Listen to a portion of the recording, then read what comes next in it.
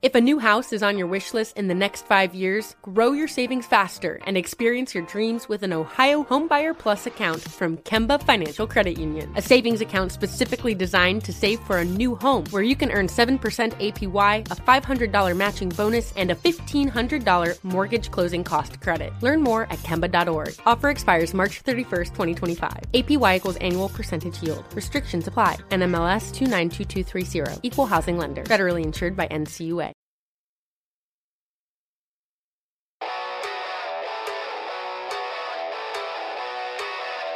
This is In the Locker Room with Wolf and Starks on Fox Sports Pittsburgh and Steelers Nation Radio. Presented by your neighborhood Ford store. The F-150 is the official truck of the Pittsburgh Steelers. And welcome, everybody. Oh, Max. You know what? We're going to start right off. Let me introduce right from the get-go just one of my favorite dudes I just met today. His name is Mike Geiger. He is the guy that owns all the Moe's Southwest Grill in Pittsburgh and in Erie, and he's up here. He is dispersing some beautiful burritas, whatever. What do they call them, Mike? What do we got? Well, I can't do anything without starting with welcome to Moe's. Yeah, I was about to say, yes. You got to say welcome to Moe's. That's the move. So, wow, that was sensational. I totally whiffed on that one, and I know better. I've been there enough times. And by the way, I will tell you, Max, because you haven't met Mike yet, I was a little suspicious on how good it could be because the guy is skinny. I mean, you don't think somebody from Moe's Southwest Grill is going to be a lightweight, but he is a lightweight. But wow, he's a heavyweight in good food. Let me tell you. Great stuff, and Max, I do have to share that everyone's having a little fun at your benefit that they're missing out, that you missed all the display we had. We launched a new protein, a shredded beef birria. Ooh. Birria. Oh, did you hear the little tongue roll? Huh? You had to do that. Yeah, got to roll the R's. Got to roll the R's. It's delicious. We just started, so everyone's enjoying it, and you got a special today. Yeah, we're all enjoying it, Max. It's fantastic. So since it's so great, it's so special, it's brand new. We've got it in all of our locations in Pittsburgh and Erie. We decided let's have some fun. It's February 1st. It's kind of gray and dull outside. Let's be interesting. Every person in Pittsburgh and Erie, free entree today at Moe's. No charge if you order our new birria. We want you to taste it. We want you to try it. Free birria entree per person all day February 1st in Pittsburgh. Man, that's sensational. Max, how many birrias do you think you could scarf down? Well, listen, as a guy that lives in Arizona, I can appreciate a good birria taco. Birria. Birria. Yeah. It's extra tasty for breakfast. Oh, yeah. Yes. I imagine so. I imagine so, guys. As I eat my Tasmanian cherries. Okay. No, I mean, it's awesome. Here's a question. Are you dipping the tacos as well, like traditional, like birria style, or do you can put it in anything? The beef is the birria with the sauce, and then you can wrap it up. That's correct. So it's slow roasted. It's in a great broth. Wow. But the other thing that we're doing, we've got these awesome red hard taco shells we bought for the month of February. We wanted to kind of say, a loving thing, but we're rolling those in our Hard Rock sauce. So it's like 6 different peppers. It's blazing hot. Wow. So you throw the birria in a blazing hot crunchy shell and wow. Legit. You'll be sweating. You'll be sweating there. No doubt. But it is delicious. I'm truly jealous. Absolutely. I'm not gonna lie. You don't really get jealous, well, except for when Caliente's Pizza comes in, and now Moe's comes in, and I don't even get to try it. So okay. Welcome to Moe's, baby, guys. Welcome to Moe's. Absolutely, Mike. I want to thank you for stopping in. Thank you so much. Appreciate you. That's awesome, gentlemen. Thanks for having me. Pittsburgh, looking forward to seeing you today. Absolutely. Again, one more time. All day, what? All day, Pittsburgh and Erie, 12 locations, Moe's Southwest Grill, free birria entree. And you got to say it with a tongue roll, right? You got to get a little. Got to try it. Got to roll the R's. Okay. Thank you so much, Mike Geiger. Gentlemen, thank you. One of my favorite human beings now. Thank you, Mike. Thank you, brother. We enjoyed that so much. Oh, what a joy that is. You don't know breakfast until you come up and birria out. Birria out, right? I mean, that is just the way to do it. Yeah. That's the way to start it off. Yes. Birria. You know, Max, for all the wonderful weather you got. Yeah. and everything else. Why not? You got to be tortured a little bit later on today. when you run outside the building. Max, Shell, 6-pepper taco. You'll be proud of me, Max. When Mike was making us our tacos earlier, he was like, "Hey, we got this 6-pepper hot pepper shell taco. You want to try it?" And I said, "Mike, partner, if it was dinner time, heck yeah, but it's 10 o'clock in the morning. I got to be careful here." Yeah, exactly. Exactly. Nobody wants a muddy situation going on. Yeah, okay? exactly, and we'll just leave it at that. Okay. Now, speaking of, kind of like situations, there was one that occurred the other night in the AFC Championship game, which I thought was funny. We never quite got around to talking about it, but it had to do with Justin Tucker warming up in pregame in the Kansas City Chiefs end of the end zone, and it was just something where Travis Kelce talked about Justin Tucker poking the bear. Max, come along. Yeah. Pat Mahomes is warming up down around the goal line, and there's it's kind of like kickers have access to both ends of the field, right? Because you need weather conditions, you got to be able to kick, but the way you got to stay away from the other players. So if Mahomes is there already and warming up, you can't come along and try to pervade his space. Even vice versa. I mean, as Pat Mahomes said in post-game, he said, look, I've been doing this for 7 years, and the only times that I've had any problem at all with some kicker was 3 times in Baltimore, which tells you about it. So I thought it was kind of funny when Travis came over and kind of kicked the tee and kicked his helmet out of the way and everything. Yes. Oh, my God, that was funny. I'm not going to lie. And here's my thing. You should know better, Justin Tucker, right? Right. You're going into the Kansas City time. This is their dedicated time to warm up, and you're purposely putting stuff in. You're stretching. Like, you should have stretched on your end. By the time you come down there, you should be just kicking the ball. It's not let me limber up here. Let me do some calisthenics. Patrick Mahomes is trying to get his reads and his timing down on his throws.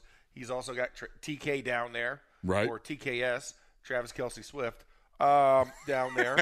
And whoa. Little shot there. Yeah.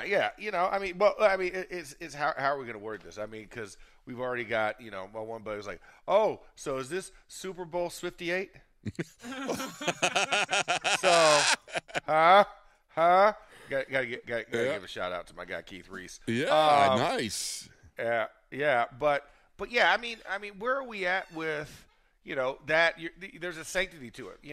Long gone are the days of Joey Porter where you could stalk the 49.99 yard line, right, and yell at people. Yeah, and you could be nose to nose. I mean, kickers kind of get that Switzerland type immunity because they have the kick on both ends, but at the same time, you can't interfere with the other team. Now, you might get some younger dudes that might kowtow to that. You might be able to punk a Tua Tagovailoa or some younger guys in this league, but Pat Mahomes ain't having it, and this is playoff time, and Travis Kelce darn sure ain't having it. I mean, as evidenced by the fact that he took his helmet, threw his helmet and the balls. And listen, if there was anything, if his shoes were off, he probably would have thrown those too. You know what I'm saying? Absolutely. So, I think of all the people to send down as an intimidator, I'm not thinking about my kicker being the intimidator. No. I got a big old tight end that can walk over and boop. I noticed that nobody came to Justin Tucker's defense. Because they were all on their end like they were supposed to be. Yeah, exactly. Come on. You got a kicker going to plant himself right in the middle of where the most famous quarterback in the NFL right now is warming up and think, well, you're going to get away with that? Remember exactly. Do you remember, did you play against, were you in the era of Vontaze Burfict? Yeah, I was young Vontaze Burfict. Okay. All right. Yeah, kicked out of ASU Vontaze Burfict. Okay, yes. Do you remember the one game when he was when he ran through the warm-up of the Steelers? Do you remember that? It was in Cincinnati, I believe it was. Yeah, it wasn't during my time, but no. Yes, I do remember watching and seeing that. That was right after I left. Okay, all right. That's I couldn't remember. That's the one problem with getting old like this. You're not sure where generations and and decades and Yeah, where they divisions. start, And where they end. It's like, yeah, hey, what do we have? Pretty soon We're the North. We're not the Central, right? Yeah, there it is. Okay, got it. We're on par. At some point in time, I'm going to be talking about playing in the AFC North instead of the Central, right? Yeah, exactly. No, you Like, weren't there. That was before. Hey, man, we got the Houston Oilers coming up this week. Wait a second. Whoa, hold on. Whoa. Time out. Time out. I know you saw some throwback jerseys. Those are in Tennessee, A, and B. They're called the Texans. Not a division rival. Exactly. I mean, you think about it. Joey Porter. I mean, the two of them, him and William Green. going at it.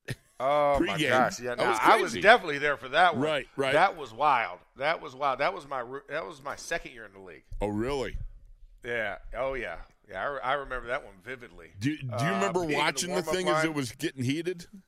Yeah, because I was laying down doing toe touches. We're doing Okay. the runner stretch. Okay, right. And you're just looking forward, and Peasy doesn't stretch. Pizzy is already stretched. So the only thing that he's done is he's greased up his abs, Hawaiian Right. Tropic style.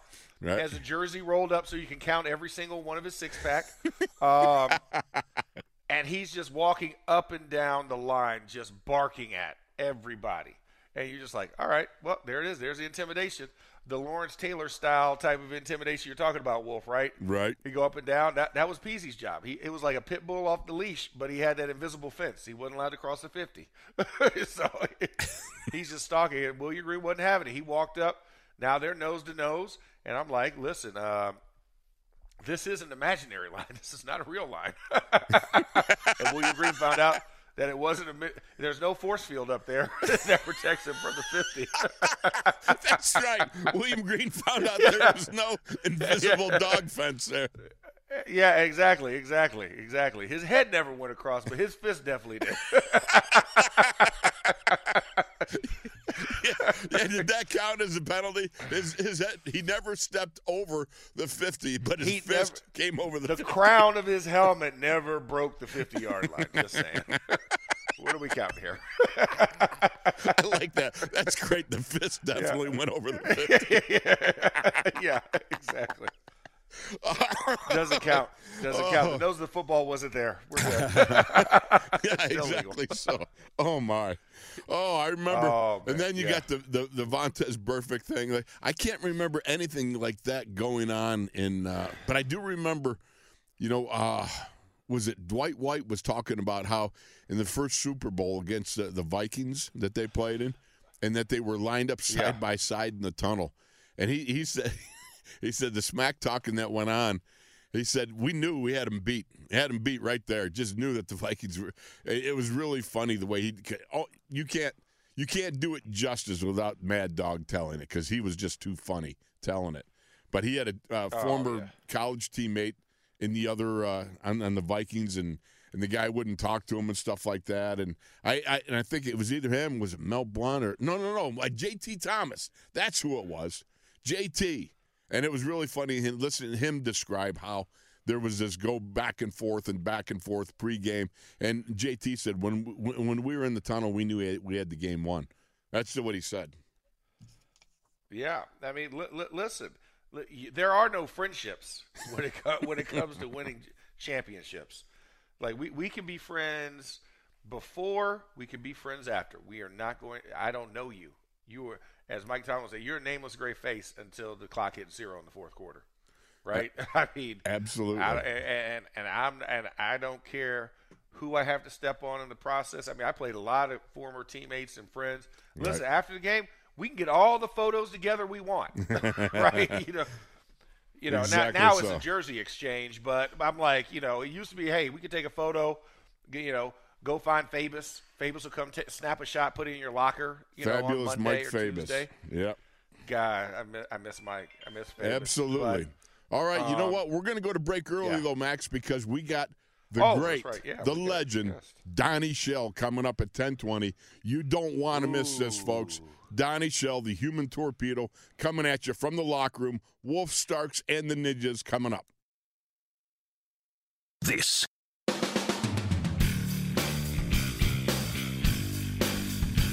This is In the Locker Room with Wolf and Starks on Fox Sports Pittsburgh and Steelers Nation Radio. Presented by your neighborhood Ford store. The F-150 is the official truck of the Pittsburgh Steelers. You know, I love this segment when we bring some of our buddies in that we played with, our teammates section. You know, he played 14 seasons, 201 games, 51 career interceptions, 5 times a Pro Bowler, 3 times first-team All-Pro, class of 2020 Hall of Fame, and still the NFL strong safety career interception leader with 51. That's Hall of Famer and Steelers Hall of Honor member Donnie Shell. Donnie, welcome, brother. It's great to have you. Hey, Wolfie, how you doing, man? Good to hear your voice, boy. Exactly so. You're on. You've got Max, and he's in Phoenix right now, so he's coming in also into the locker room here. So he's long distance, but I know he wants to say hi. What's up, Donnie? How we doing? Doing great, Max. How you doing, man? I'm blessed. I can't complain, sir. Always good to talk to you. There you go. There you go. I like y'all sponsor, too. The Ford F-150. That's my truck. Oh, there you go, man. We're just doing it. There we go. Yeah. That's a great truck, too. All right, so, Donnie, I got to ask you, when the Steelers were going through their plague on the safeties, we lose like 3 or 4 safeties. Did the Steelers call you? Now, I know, you're like 70, 71, somewhere in there, but still, you could buckle it up short term, right, buddy? I can go just on third downs, Wolfie.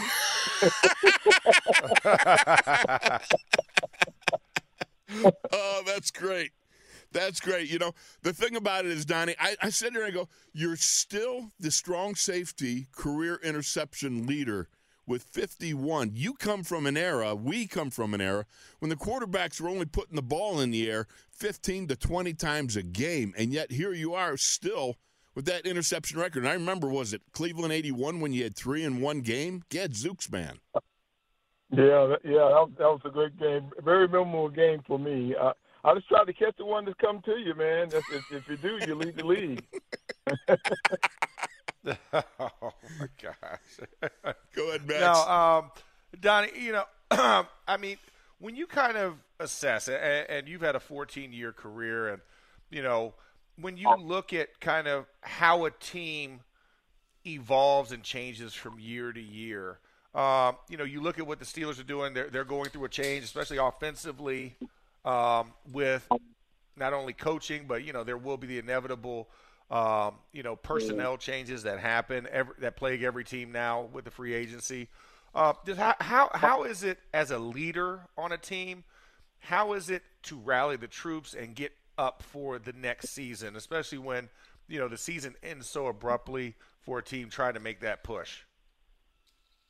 Yeah, you got to have just have resolve, man. I used to, when I was in high school, when we lost the game, I used to cry. But I promise the Lord I won't cry anymore, because I'm gonna give you 100% on every play, every practice, every play. And then that changed my attitude. So you got to have some resolve. Sometimes when you have goals and aspirations, they don't come true, and then you just got to figure out why first. You got to know why and what you need to do to correct yourself during the off season and go back to work, man.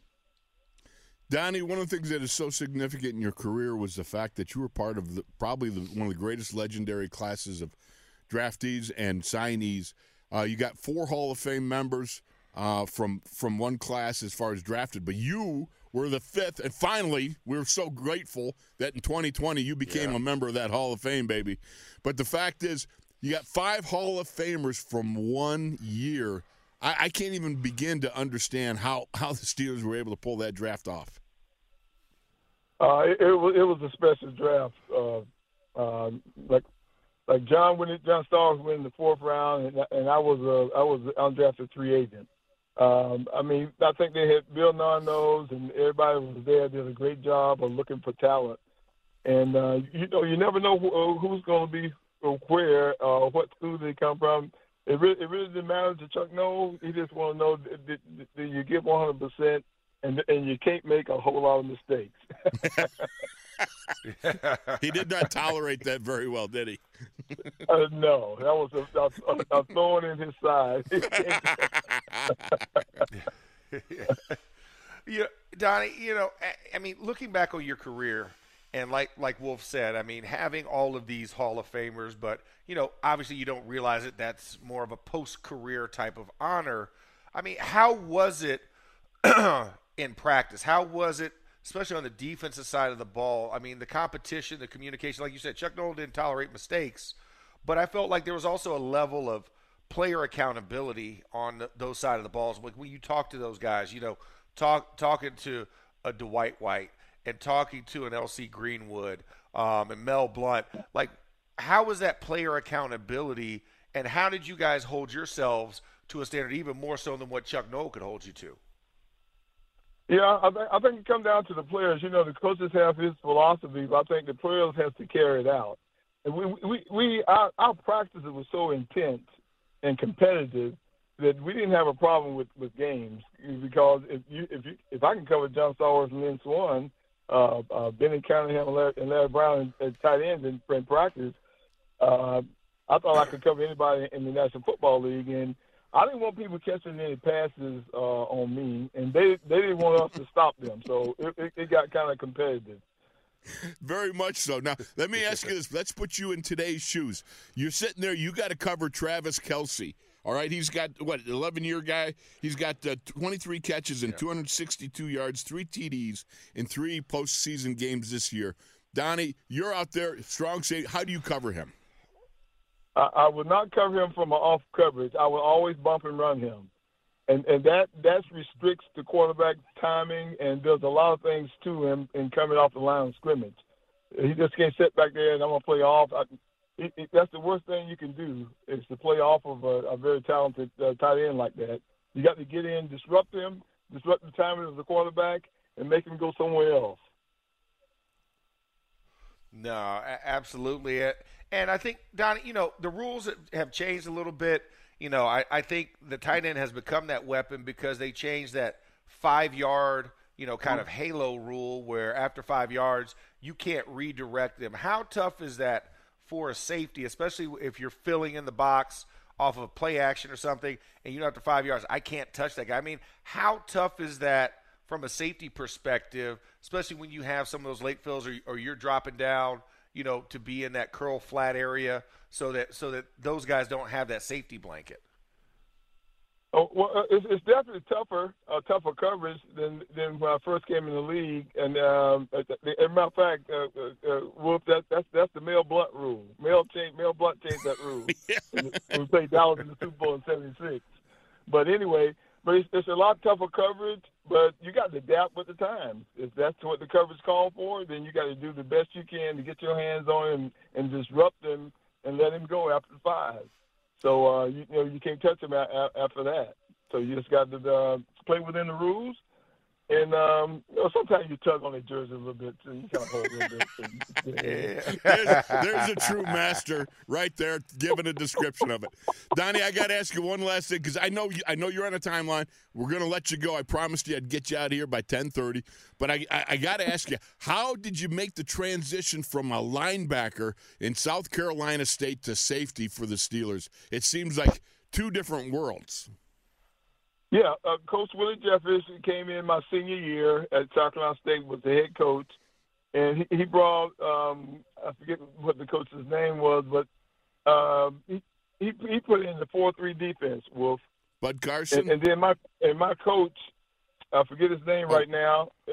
He played with the Cincinnati Bengals. Okay. And he brought in the 4-3 pro-type defense, and all the coverages we put in the ran from the 4-3. Some of the Cincinnati old coverages and stuff. So it made it pretty easy for me because I played basketball and baseball, football, and ran track in high school. So it related man-to-man covering guys was related kind of like man-to-man in basketball for me. So I just translated. That's why I think you need to play a lot of different sports today, because it helped me make that transition to safety. That's excellent. And, brother, I promised you out at 10:30. I'm getting you out at 10:30. But I love you. I thank you for all you've been in my life. You've helped to pour life into me as a young rookie, I remember. And I thank you always for the time spent with you. It's always been a pleasure. Thank you, my brother. Yeah, thank you, Wolf. Love you too, man. Love you, Max. You guys have a great show. Continue the good work. Thank you so much. All right, Appreciate thanks, you. Donnie. And that is one of the all-time greats. Man, oh, man, I still get tingles because, well, if you had been on the receiving end of a Donnie Shell hit like I have, you still get tingles when you know, that one up at training camp when I was leading on a sweep and he came up and he T-boned me and launched me to the one hop to the feet of Chuck Knoll.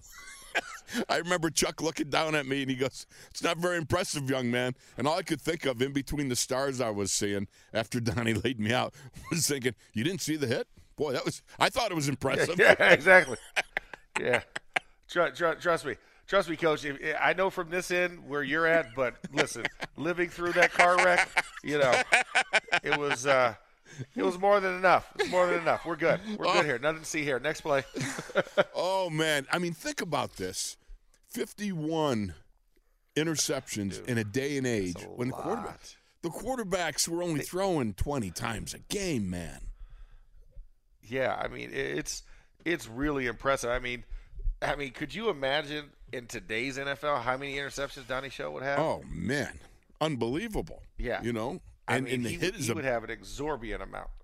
Could you imagine Donnie Shell and Troy Polamalu in the same defensive secondary? Oh, wow. Nope. Can't even do that because once again, you never see a ball in the air in the middle of the field. It would I guess I can make this comment now. Are we statute of limitation? Is it over with, Wes? We got that. Yeah, lawyer Wes says it's fine. Okay. All right. I'll check with our legal team real quick. Yeah, it's good. All right. Yeah, it looked like a Matt Canada offense every week. Because they wouldn't throw it in the middle of the field. Ooh. Oh. Boom. Boo. I did it. I did it. I went did there. it. Yeah. I did. Yes, indeed. But, you think about that. In one draft class, you got Swan, Stallworth, Jack Lambert, Mike Webster, and Donnie Shell. I mean, that's just unbelievable. That type of grouping of Hall of Famers to be. Wow. Well, and Donnie was an undrafted free agent. Think about that gold mine find. Yes. Right? Yes. I mean, that just puts the icing on the cake. It's like the fact that all of you had multiple opportunities in the league to take this guy, and you didn't. And we were able to swoop in, sign him, and boom, he's got a bronze bust in Canton, and he'll live on forever. Oh, man. Poo-poo on you, other 27 NFL teams, because it was back with 28 teams, right? Yeah. Was 28 teams in the league? Yeah, it was when I first came in the league. I want to make sure my historical math was correct. But yeah, I mean, it's phenomenal to think about that, and then just his and also his faith, right? I mean, such a strong, godly man, believer in God, and he brings that everywhere. I had the pleasure. I've done some events with Donnie. Yeah, we went to Mexico, did a football camp down there, and just getting to spend time with him. Because normally, when the Steelers legends would come back and they talk to us when we were rookies, it was a roundtable type discussion, open forum, and then you wouldn't really have any other time, with them afterwards. But when you're going to these events, you're riding in the van together. I was blessed. I had Rocky and Donnie with me, and just tell the stories on the bus rides and then sitting at breakfast, at dinner, and just laughing and telling stories. And, we had Bud Dupree and Terrell Edmonds also with us. So just those guys just looking wide-eyed, right, listening to these to these legends and Super Bowl champs and Hall of Famer, tell these stories. It's a very unique situation in Pittsburgh that you have that many people to draw from, that can pour life into you, that can share their experiences. You can have those personal conversations because more often than not, they've been through them. They understand that perspective, and they're still a teammate to this day. I think that's what's really special, what really separates the Steelers from a lot of other organizations in all of professional sports, not just football, but all of professional sports, and why they are held to a gold standard for a lot of teams. And that's why you see, so many branches from the Steelers tree, right? When you're talking about going and becoming parts of other organizations, former minority owners becoming, majority owners in other places, is because of the foundational, cornerstones that they have within this organization, that it's more than just the team of now. It's you lid yourself from the history of those teams, and you let the stories of the past, breathe life into the future as well. The thing about Donnie that I remember so distinctly, you talk about a godly man. He follows hard after Jesus, as do I. And I remember when my dad passed away in training camp, my third year in the league. And I remember Donnie saying to me when I came back, because it was during training camp, and I immediately went up and then turned right around and came back after and came back to camp. And I remember Donnie, the first thing he did was, Wolfie, he said, come on over here. Let me pray for you. He just prayed for him. And just, when you talk about accountability to teammates, sometimes you got to get a little muddy in your teammate's life because there's life issues that are going on behind the scenes. That's what I'm talking about when you got leadership, like you call them, the locker room elders, that come along and speak into your life, that sit down with you and tell you or share with you their experiences that really pull you in, you know what I mean? And really kind of give you something to hang on to. Losing my dad at that age as a young guy, you know what I'm talking about. It's hard. The suddenly to become the man in the family and got to watch over your siblings and your mom, and take care of that. It's something that I wasn't quite ready for, but I had enough of the locker room elders around me that could speak into my life, and I could ask questions, and they would share. And it's just a way of cultivating that culture in the locker room that is caring about your teammates. No, absolutely, Wolf. And I think one of the biggest things when you're talking about successful locker rooms or successful teams, having those elders, veterans in that room, and those guys being able to ingratiate themselves with the younger guys. Right. And that relatability. And like you said, helping establish and bridging the gap between the young guy and the older guy, and knowing that you're not in this alone. Like, we are here as, to a lesser degree, like a hive mind. We've all been through different things. You're, the whole thing, you're not unique in your life experiences. They're unique to you because you're going through them at this time, but that doesn't mean that nobody else has gone through those in their lifetime or gone through similar circumstances. Right. Or those shared experiences being able to be relayed almost like, tribal stories around the fire.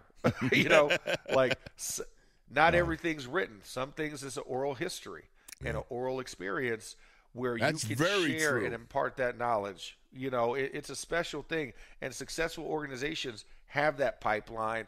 They have that consistency. And like you said, bringing your legends around and your former players to be a part of the current team in a sense where you have access. How many guys do we see up at training camp that are just sitting there at the dining hall? Yeah. And the ability to walk up and ask a question, and just say, hey, can I sit with you guys? And guys are available. I can't tell you how invaluable it is if I'm a safety and seeing Minka Fitzpatrick and Mel Blount talking. How cool is that? Oh, yeah. You know what I'm saying? Yes. It's something that does not happen. Ryan Clark comes in, and you got the entire defensive backfield over there talking to Ryan. It's a special situation when you have that opportunity to do that, because not everywhere has that. Not everywhere grants that access to quote unquote the network or the knowledge bank that is Steelers history. Exactly so. The funny part was, it just occurred to me, I had posed a question. What would you think about Donnie Shell and Troy Polamalu in the same defensive backfield? We're like, awesome, right? And then I'm thinking, well, it was pretty close because we had Ryan Clark. Yeah, exactly. I was about to say, RC definitely embodied, the spirit of the human torpedo.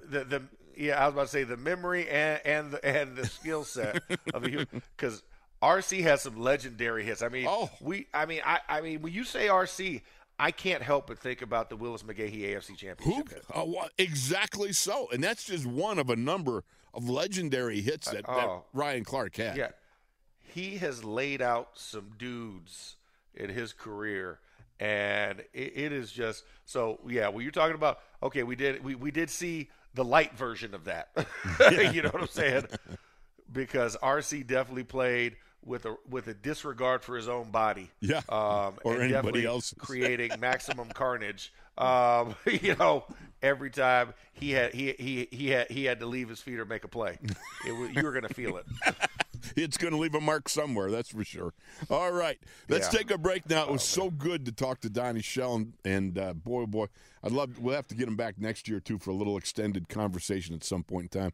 But that's one of the segments we want to have is our teammates, our pals, and I know that Max, hopefully, maybe we can get Trey Essex in before the end of the show here tomorrow. But certainly I'll say this, stick around because we got more coming at you live from the locker room. Wolf Starks and the Ninjas.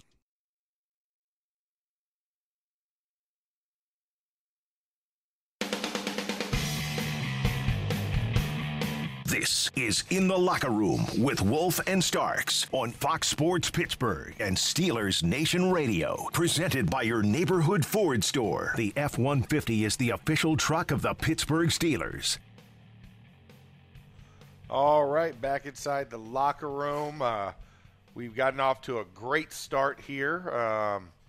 Donnie Shell last segment and burrito tacos from Mike at Moe's. Yeah. I guess I should say great segment for you guys, not for me. Welcome to in that opening one. Yeah, how about that? I like that. Welcome to Moe's. I don't quite have the accent to it or whatever. Is it welcome to Moe's? I don't get it. Welcome to Moe's. So Wolf, when you walk into a Moe's restaurant, I've experienced that numerous times. Okay. But when I can't get the quite like you seem to have the arc on welcome it. to Moe's. Okay, yeah. See, I don't have that, Max. I'm not getting that down. So you think about kind of like leaning over and like almost falling back as you're saying the phrase. Okay. Welcome to Moe's. Yeah. All right. Oh, okay. Yeah, there we go. Yay. All I needed to do was picture falling backwards. Yeah. Crash. Yeah, there it is. And look, you got all the yeah, exactly. Now, if we see feet up in the air for the segment, I would have been like, terrible explanation, Max. But gosh, way to put. Yeah, you're pulling stunts on the geriatric old man of the show here. Yeah, exactly. Nice well, the guy. good thing is I also know how small that space is. So if anything, your back would hit the wall, and you'd bounce back forward. So there you go. It's not enough space to fall down in that room. But there was some interesting NFL news, and I thought it appropriate to talk about it because I think it's something that has a global kind of view of the sport of football in general. And, what as we have the Senior Bowl going down this week, and practices are live on NFL Network, so you could see the American and the national teams practicing. I thought it was very interesting. This is something that normally doesn't happen, especially this late in, quote-unquote, the coaching cycle.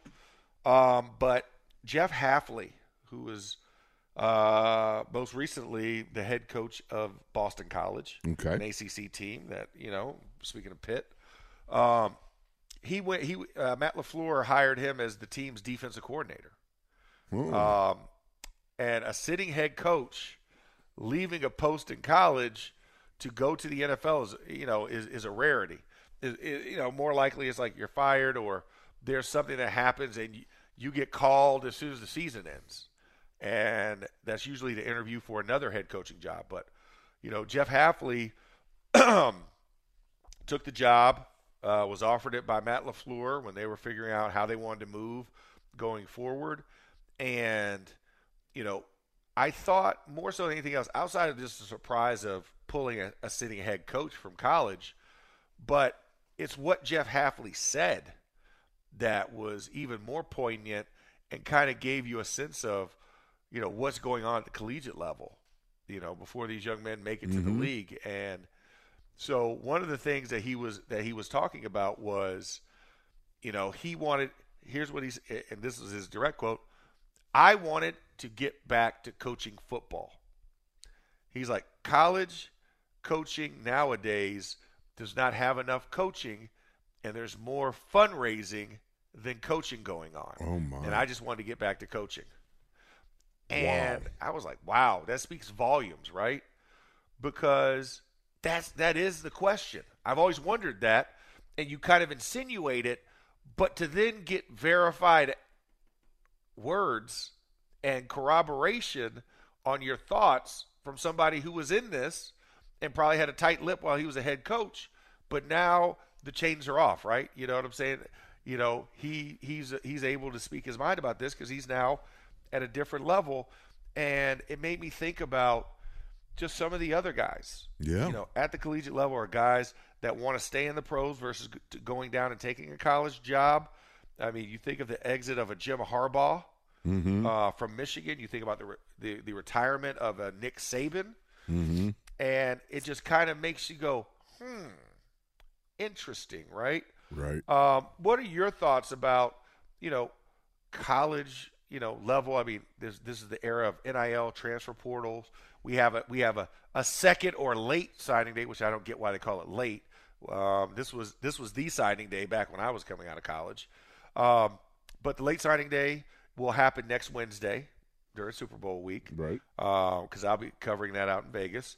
But a head coach leaving it this late in the game, right? You've already had one signing class in December. You're now in February about to sign your last signing class, and you finished up transfer portal stuff until the spring. But how different is it now at the collegiate level versus the pro level? Not only for a head coach, but just for any coach. This is interesting, Max. This is a great topic that you brought up, and I look at this and I think to myself, how the collegiate landscape has changed. Wes just pointed out, college football was the same for, 150 years or something, right? But then all of a sudden, in the last 8 years, 6 years, things have ramped up and moved in college ball so crazily that you've got head coaches that now, I want to coach, I don't want to fundraise. I want to coach, I don't want to re-recruit every class that I bring in. I want to coach, and I want to coach so bad that I heard one guy say that the possibility of seeing college coaches jumping to the pros, even in a quality control position, just to get out of the college ranks and into the pros is worthwhile to them. That's amazing to me.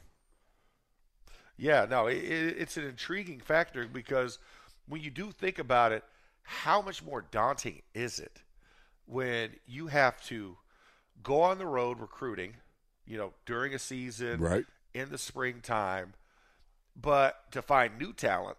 But then you have to be worried about other teams poaching your current talent. And, one of the funny stories that came out in the last week or so, Jed Fish, new coach at Washington, takes the Washington job after it becomes available after their head coach takes the Alabama job after Nick Saban retires. Okay. Jed Fish is and one of his players from Arizona now wanted to come to Washington, wanted to jump ship, wanted to follow his coach. Listen, I'm all aboard for that, right? When you sign up for a job in the collegiate level, or you're agreeing to go play for this school, you are signing with a coach. That's essentially, when it comes to signing day and making those decisions, it's a coach that usually endears you to want to come play for him. Right. Like, that's the buy-in. That's the first buy-in. And now, players, so I don't blame this player for wanting to go follow Coach Fish to Washington. And the funny thing, his agent or his brand marketing specialist, however you want to call it, it's an agent, is negotiating with Washington and tells them that how much money you got for my guy to come over there. This is the craziness of what's happening. Yeah. It's not about, hey, how are your academic standards? What's his classes going to be like? what is life living up there in Washington. He's coming from Arizona, which is sunny year-round, no snow. Right. Going to a place that's going to snow and going to be bitter weather. How is it? How is all? No. How much are you going to pay? And then on top of that, the agent doesn't have enough wherewithal to realize that Jedd Fisch was the head coach of Arizona. So the guy says, he was making more at University of Arizona. Mm. He was making about 50 to 80,000 more, and I'm like, you realize Jedd Fisch can go look at what number that kid got in the NIL deal. Mm-hmm. And the dude had overshot it by $82,000. Oh, wow. What the player was making, trying to negotiate. So needless to say, that player is not at University of Washington. He is still at University of Arizona as a student. But it's crazy to me that's what's happening now for 18, 19, 20-year-old kids.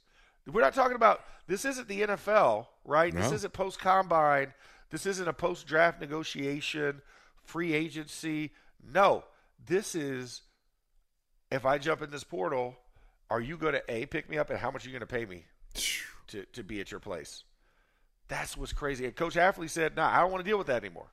I'm tired of having to re-recruit my own kids year after year to keep them on staff, and then having to go try and recruit this new talent, and all they care about is how much money you're going to give them. They don't care about anything else. Academic standards, location, nothing. What's the dollar amount? Oh, man. And that can wear on you, right? That can wear on you if you're a coach that's like, hey, when I signed you here, we had a plan for you to be, 2, 3, 4 years, maybe even 5 years down the road, and building something. You can't build with that. And think about Boston College, especially when you think like the landscape of the ACC, right? Boston College is just scraping by. This is more of an academic institution than it is a sports institution. Yeah, they have some talent that comes out, every couple of years, but it's not Alabama. No. It's not even Clemson or FSU, right? And you're It's not competing even with those Syracuse, guys. baby. Not even the Cuse. That's not right. even the Orange people. Right? That's a the hockey PC school word? there, Boston College. Yeah.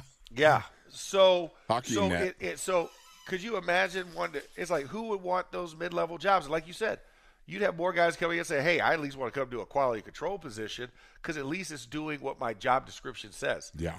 Like I want to be a football coach. Right. I don't want to be a sports fundraiser. I don't want to be a guy that's begging our boosters to put more money in so we can retain talent on an annual basis. Like I believe that's why Nick Saban retired, right? Because I would imagine. Yeah, you just lose the Rose Bowl, right? And the next day you got 8 players talking about, hey coach, I need more money. Yeah. Or I'm going somewhere else. Somebody else offered me more money. That's ridiculous. You have 8 guys jumping in the portal a day after the game. So it is very intriguing. It's going to be one that, the NCAA has to come up with something. And I know it's not going to be the body itself. It'll be more so the conferences that will have to make these type of decisions or regulations in place. But it's very disheartening when you think about the game that we all love watching and on Saturdays, and that Saturday pastime leads to a Sunday obsession. But the fact that it's changing so drastically that you have a head coach jumping ship, I don't think this is going to be the first. I think this is just the tip of the iceberg for years to come, that you're going to see guys wanting to get it. And you know what that's going to do for the NFL? That's going to flood the talent gates. Yeah. And you're not going to see more of the same rinse and repeat, recycle coaches. You're going to start seeing new blood come in. And especially with the way that the NFL likes to hire younger guys now. I mean, look at Mike McDonald, right? Mm-hmm. I mean, look at what you're getting with that, because everybody thought it was going to be Dan Quinn's job. That's Dan. Man, Seattle, what he did there, time served? Nah. They're like, nah. We saw what happened in Atlanta. We also saw what happened with the Cowboys in that wild card game where you made Green Bay pretty much the best team and the bee's knees for a week because they just ran through you guys. So it's very intriguing. Max, one more angle for you guys real quick, and I know we got a break, but, since this is Boston College specific, right? One thing that I think college football programs like the Florida Gators, right, and Ohio State and Notre Dame and Michigan and Georgia and onward, they're going to be all right. But it is the programs like Boston College that might not ever be the same in this new era. And I think in a way that affects the NFL too, because think of a guy like Luke Kuechly, right? He was not a he was not a Alabama, Ohio State, USC, Texas recruit coming out of high school. He went to Boston College, but he was there. He played for 4 years. He was coached for 4 years, stayed in the program, grew in the program, ended up being a first-round draft pick, and then one of the best linebackers, arguably the best linebacker of his generation. What happens to the Luke Kuechlys of the world that aren't the 5-star recruits if they don't have programs like Boston College where they can go and receive high-level coaching and high-level play still? It's got a real ripple effect, all this stuff. Well, and I think you look at it also, where's the Pac-12? Oh, that's right. They're no longer a conference. Right. And this is the starting process of crumbling that, right? I mean, it's you're seeing even with these new conference realignments and the money deals. I mean, the lion's share went to the Big Ten and went to the SEC. Yep. ACC and Big 12 got crumbs. Yep. So, just to say there, for every Boston College, you also have to think of Oklahoma State. Mm-hmm. You have to think of a UCF. Yeah, like WVU and Pitt, programs like WVU and Pitt, yeah. Well, Syracuse it's would be fine. Syracuse. The orange. Yeah, you guys are a journalism school. It's okay. Y'all will be fine. A guy like Isaac Sayamalu, who had the opportunity to go to Oregon State, to play in the Pac-12, receive high-level coaching. I mean, what happens to a guy like that now if he doesn't get a scholarship offer to Oregon, or to USC? Where's he go? What's the coaching like? Did you say Oregon? Yeah. Oregon. Oregon. Yeah. I like that accent. Sounds like a body part, not a school. Exactly. Just put it out there. Sounds like a body part, not a school. That's what I'm sitting on. Oregon. Yeah, if he doesn't get an Oregon State and he doesn't get an Oregon, I mean, where's he go to? The Oregon donors if he list doesn't have an here? Oregon, I mean, where's that donor list? It's pretty hard to be an offensive lineman without your organs. Yeah, exactly. But I think that is the question, right? And how long can you do that? Because like I said, I mentioned the FSUs and the Clemsons of the world. But like you said, where's the University of Virginia, a Heath Miller type, right? Right, perfect. What about a Miami of Ohio?